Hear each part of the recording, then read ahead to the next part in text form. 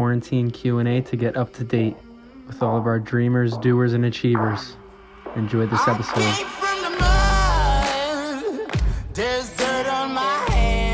So there's really two phases of any business. There's the building value phase, and then there's the selling phase. Start your business now, form your company now, create your business plan now, establish your entity now, start making an investor list now. If you want to be proactive, like this is your golden moment. You know, if you have this subconscious thought that like you'll never be fit or you'll never be rich or you'll never be passionate about life, if you're following that subconscious loop, you're never going to get it. What's up? What's going on? We made it. We're here. So good to see you. Good to see you, man. Good to see you. And your hair's looking all right. Are you cutting your hair back there? Yeah. We're actually an at-home barber. My mother's helping me out. Oh, nice.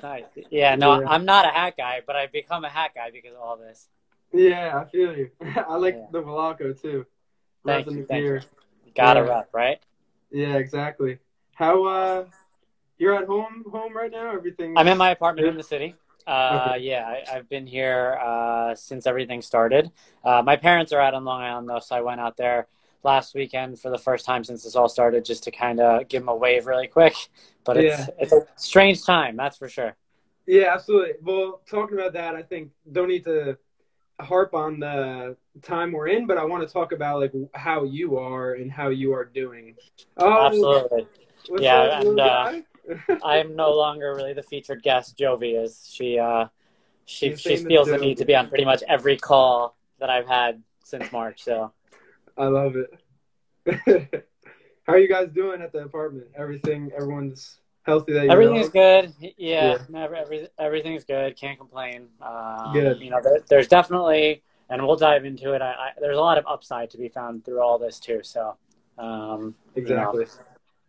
Yeah, I want to ask about talking about the upside. How have you been finding different ways for creativity, whether it be like with writing or other stuff you're doing, besides just like work itself? Yeah, no, absolutely. I mean, it's all about goal setting and not to sound cliche, because it's not like this started and I pulled out a piece of paper and started writing down all my goals or anything like that. But immediately when I started to sense that we were kind of in for something different, I knew that I had to challenge myself and I had to do something different. So for instance, for me, I challenged myself to run every single day, and I've run every single day since this started. And then that kind of took a next leap into, all right, I'm going to run 100 miles during the month of April. And now we've got 6 days left and I'm 85 miles in. So it's stuff like that. From both a personal perspective as well as a professional perspective, where immediately one of the things that I've been kind of drawn into since I was young, and one of the themes that I harp on in the book, is there's just so much opportunity to be found in moments of distress. And so one of the things that I don't like to say take pride in, but for lack of a better expression, take pride in, is I feel like I'm equipped to handle a downward scenario. And so like, I've seen some pretty bad stuff in my personal life, right? Like exactly. You know, like I'm equipped for this kind of situation, as the headlines painted, at least. Yeah, no, I think that's perfectly said, because you've taken so many like defeats or been through so many bumps that this like bigger bump is you've been around the ring before, and I think there's like, it's very stoic, but there's often times when things are going good, they say like have the practices where like you sleep on the ground at times, or like you don't eat for a day, just so you can get used to not having a lot. And I think that contributes to like these times, because you're just going to continue to roll through. Yeah, was there ever a hiccup for you, or was it just like No, I mean, I truth be told, the first day this started, I had a call with my boss, and this is not my personality, because, I never forecasted anything this was going to happen.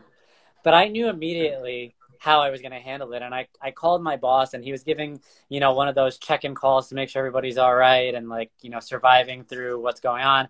And I was like, Dave, his name's Dave. I go, Dave, listen, honestly, this is when I shine. I go, and I'm telling you right now, I'm going to be your top salesperson for the next, whatever period it is that we're kind of stuck in this, because, honestly, I just find ways to position opportunity, even for clients in this kind of climate.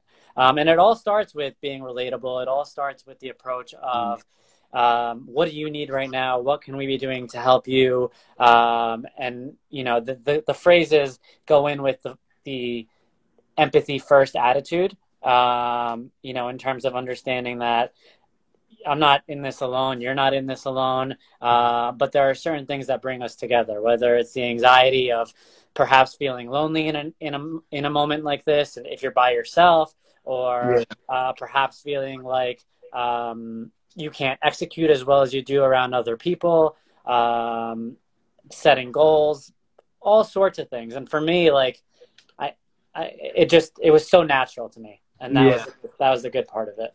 Yeah, I love that you said that, because when we had someone else on the other day, his name's Sean Patel, and he talked about this time as like a value. It's a time to give value to others, where like after this you can start to actually sell people. But with you said, you still have to maintain clients and going at it with an equal playing field. I actually kind of want to get into that though. Like, can you talk about selling? Yep, sorry, I didn't mean to cut you off, but Sean's absolutely right. The one thing that people need to take away from this is, if there's ever a time in any of our lifetimes where you can build goodwill, it's now. Like, whether it's with relationships, whether it's with clients, now. Call the people that need to hear from you, whether it's from a personal perspective or a professional perspective, and make it work. Yeah, absolutely. I love that a lot. And how has that been for you? I know obviously on a professional level it's all good, but have you been doing the exact same thing on like a relationship level? Absolutely. I mean, I tell people all the time that especially when it comes to, you take certain things for granted, especially around like family. Like I've loved my family, and I've always had a good relationship with my family before any of this started. But the amount of attention that I'm paying during these FaceTime calls now with my mom, I'm zoned in. Like I'm 100% present, paying attention, interested. And it's not like I wasn't interested before, but that's one of the benefits of this now, is that I don't take it for granted anymore. And I look forward to those FaceTimes, where before it was like, I'll call her later, or it can't be that important. Yeah, exactly. Yeah. It's like a huge perspective shift. Yeah. That was a click for me the other day. It was just like major perspective shift with certain like routines and habits.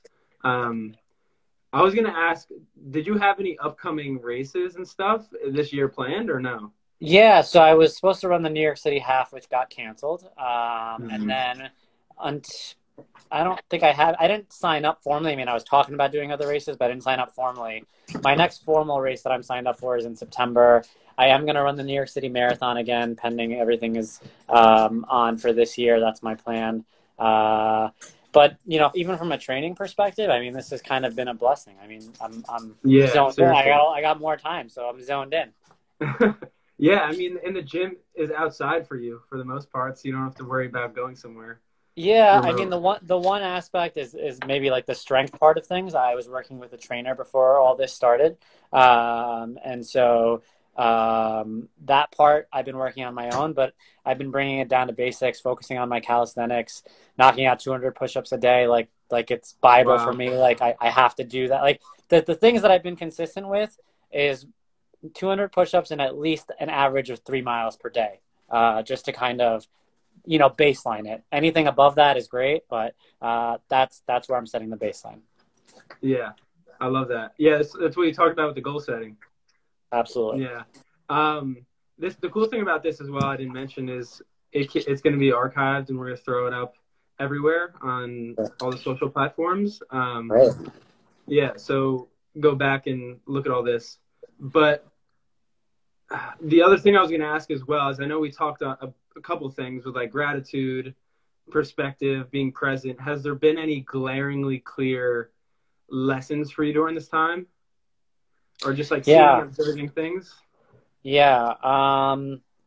The number one glaring lesson that kind of came at me pretty strong is that it's important to realize people handle this a lot differently, right? Like, Mm. I consider myself to be one of the outliers. Like, for instance, when the whole work from home thing started and everybody started working from home, the sentiment from a lot of people was, I can't wait to be back in the office.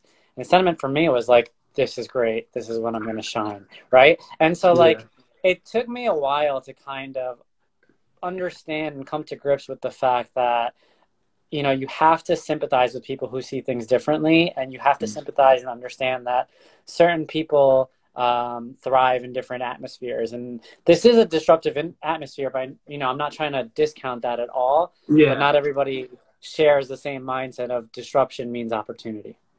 Exactly. Yeah. I like that a lot.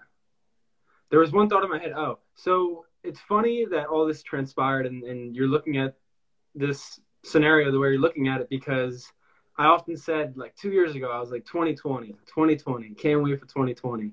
And it approaches and all this happens and I'm just like, perfect timing. Like, thank you. Because it's just, you know that after this, there's going to be extreme growth. And like, you've been through it, you know, leukemia at a young age, running a half Ironman, like you go through these painful periods and then after it's just resilience and growth. Yeah, no, absolutely. I mean, you know, pain precedes growth. And I always say, the fall always precedes the rise. And I am one of those people who's hopeful that, you know, when this is all said and done, as a society, we learn a lot of lessons. We move forward in a positive way. And it's not just about, you know, one element or two elements. No, it's about the whole world kind of picking up on you know, things that now we have more time to address. Yeah.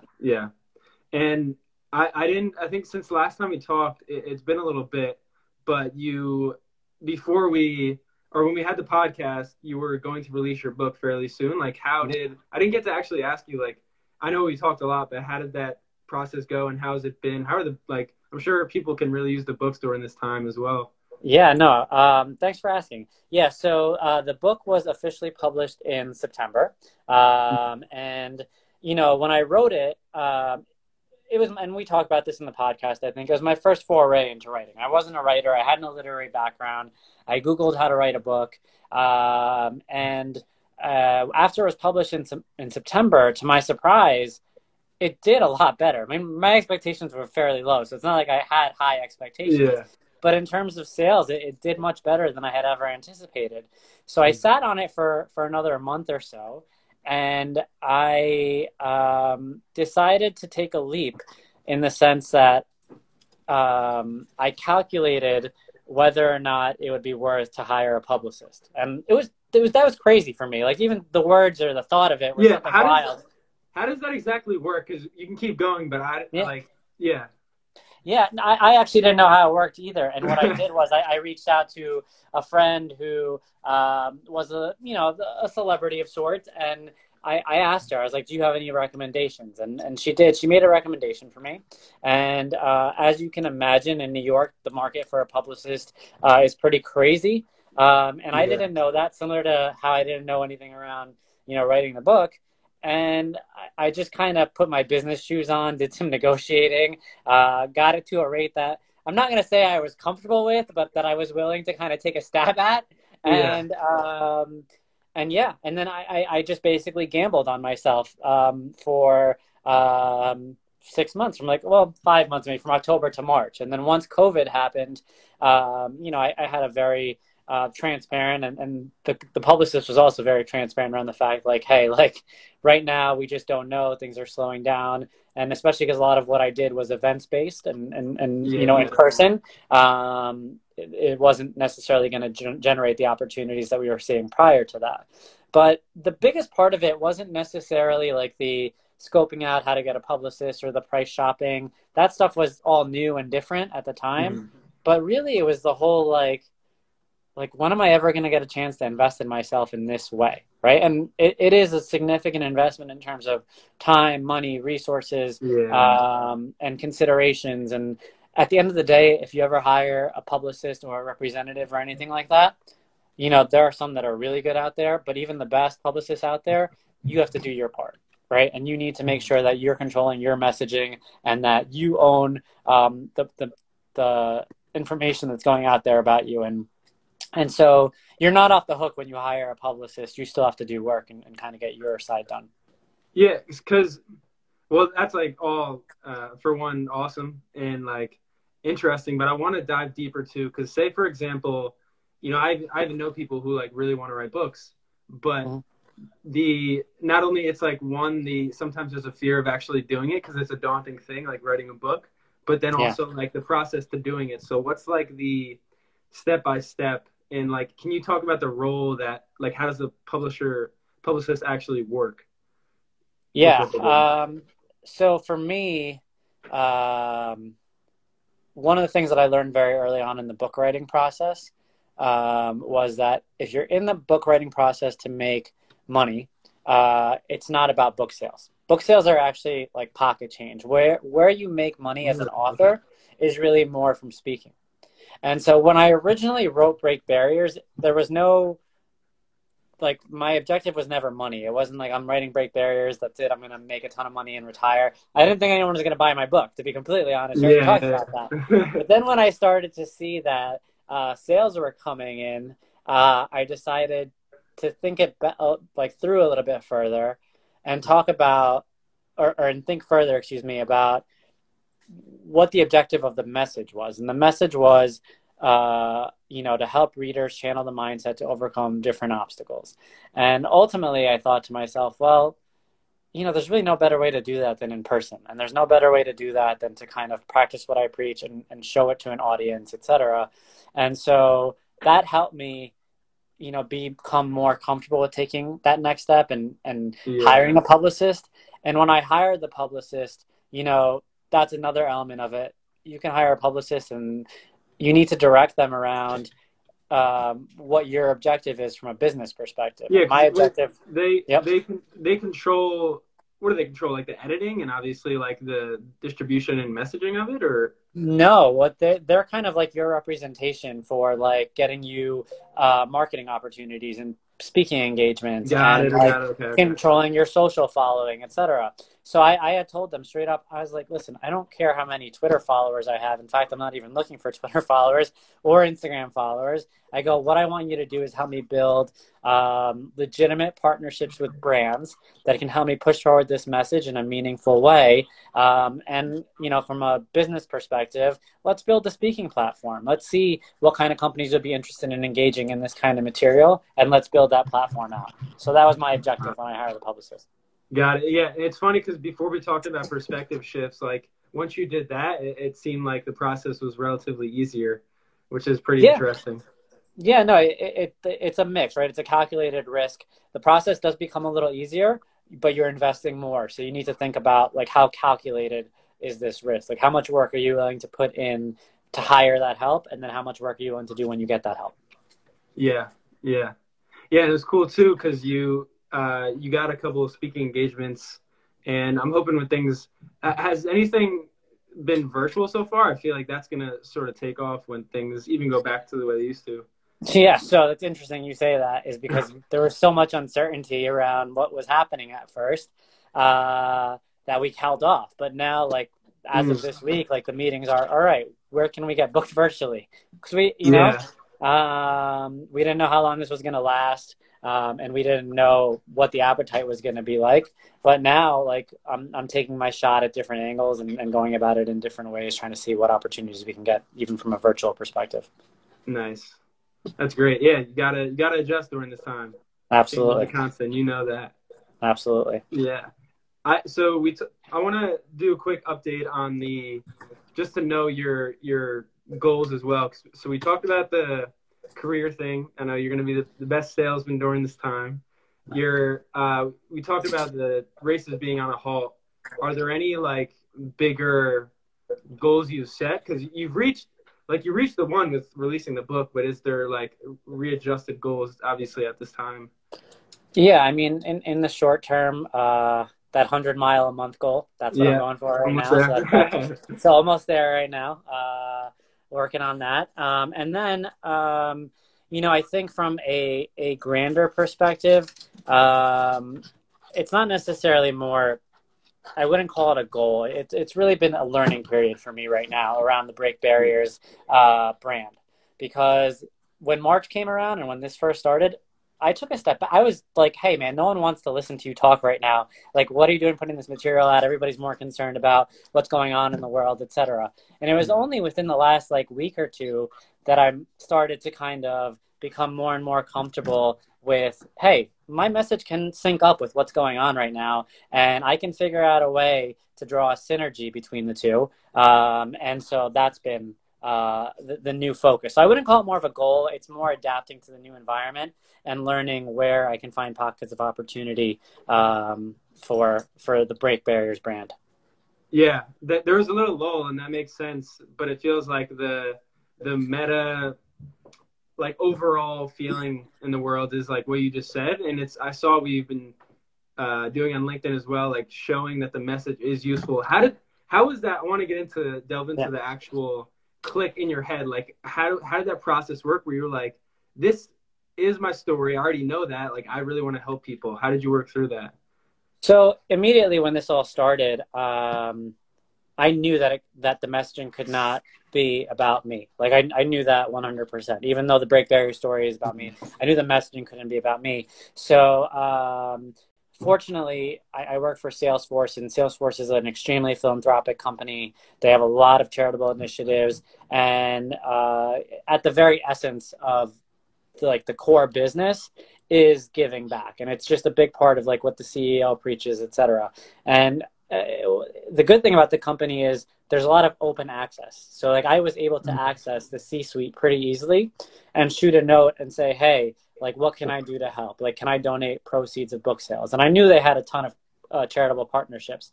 And the chief philanthropic officer actually reached out, and she said, hey, like these are some of the companies that we work with in New York, City Harvest being one of them. And so from my perspective, I said, all right, now this works, right? Like my message is getting out there. It's going out there for a good cause, and City Harvest is going to benefit out of this. I didn't see a single dollar from any of the book sales that came about during that period. But it kept the message alive in a period when perhaps I would have kind of hit under the radar or kept it dead or not talked about it out of fear of being insensitive. Got it. Well, yeah, it's at that point then it's okay because you did it out of not wanting to be selfish in a way. Yeah. You know, yeah, that's really cool. It shows your humility, but it shows too, as you take a step back, things line up. And I think that's where the world is at. Yeah, I mean, there's always like I think it's from a business perspective, it's always important to kind of know when to take that step back. And there are periods of times where you can be full pedal to the metal around like pushing your product for sales. But then there could be time where you could be full pedal to the metal, pushing your product for exposure. And right now, I think the objective is more so exposure around, hey, like you might be encountering different obstacles in your life at this point in time. Here's a tool in a book that might help you kind of channel the mindset to overcome. And in the process of that, if you buy the book right now, know that it's going to a good cause. And so that's basically how I approached it. Yeah, I was also thinking as well, have you thought about making, like eventually when this is over, making content around or from the book and putting it out? I know Ray Dalio does a good job where he has this massive book and there's sections in it and he just continually posts about it. Have you thought about doing that to like just continually spread the message on social? Yeah, no, definitely. I mean, I definitely think about doing that in terms of taking excerpts from the book and really honing in on certain chapters, certain elements. I personally, I need a push sometimes, like, and this is where I get help from people like my publicist, because sometimes I feel vain doing that in the sense that I'm just talking about myself, and I need that extra push from a third party that says, no, well, if you position it this way, it'll impact the broader audience. And so was it, I know your cousin introduced me to The Third Door. Were you the one that introduced it to him? I think so. Yeah, because So Alex Banion, the author of The Third Door, that was the last book that I read before I wrote Break Barriers, and it got me really like. But sorry, before I published Break Barriers, so okay. read it while I was writing it, but it really fired me up because I really liked the way that he put the story together, and I liked his story as a whole in general. And I remember in his book, even he talks about the fact that he didn't know how to get a publicist, and he got rejected about 30 times before he finally got his shot. And it was just what I needed to read right before I published. But I bring that up because he also does a good job of like reminding his audience of like certain segments of the book and the messaging that he has put forth since publishing. That's true. Yeah, that's very true. I do see him posting about certain excerpts that are relevant. That makes sense. It's cool to get the full context behind it, because I remember getting tagged when you were like reading it on your stories, but it's cool to see how impactful that was. Yeah, absolutely. Yeah, I mean, in terms of goals, like talking about aspirations, I see that same thing playing out in terms of speaking engagements. Like he's done an amazing job with speaking at these big places, and it's cool to see grow with Google was a big opportunity. Hopefully more things like that come. Yeah, no, Grow with Google was a super cool opportunity. I actually got that opportunity through the Wolico family. One of the members works for Grow with Google, and she was setting up events for other people, and she asked, and I jumped on it. It was cool because the level of intellectual curiosity in that room was probably the highest out of the majority of audiences that I've spoken at. You saw people from all different landscapes, all different career routes, startups, people that are more established in their careers, working for corporations. And it was cool to sit alongside two of my close friends, Eric, the CEO of Swerve, Megan, who founded a company called Ripe, and present the message in tandem. It's one of those moments in life where you're like, how did I end up here? And I'm up here with two of my friends, which is kind of cool. That's so and cool. At Google. Yeah. That's amazing. That's so cool. We have a question here. What is Break Barriers about? Yeah, if you want to give the context for people who haven't heard about it. Absolutely. Break Barriers is a memoir that I wrote. I hated using the word memoir, but I was forced to start using it. And I wrote it with the objective of helping readers channel the mindset to overcome different obstacles, personal, professional, on the playing field. It's based on my personal story. When I was born in Egypt. When I was 3 years old, I was diagnosed with leukemia. And I talk about the mentality developed between the ages of 3 and 13 undergoing treatment as a young immigrant child, and how that helped lay the cornerstone for navigating adult life. Love that every time. Yeah, so on that note, I'm giving my own plug. Get the book. Perfect time to get the book. Thank you. Yeah, so you guys know if you want to ask any questions as Nahal did, that'd be great. And if it's on your mind regarding writing, training, anything about Bishoy.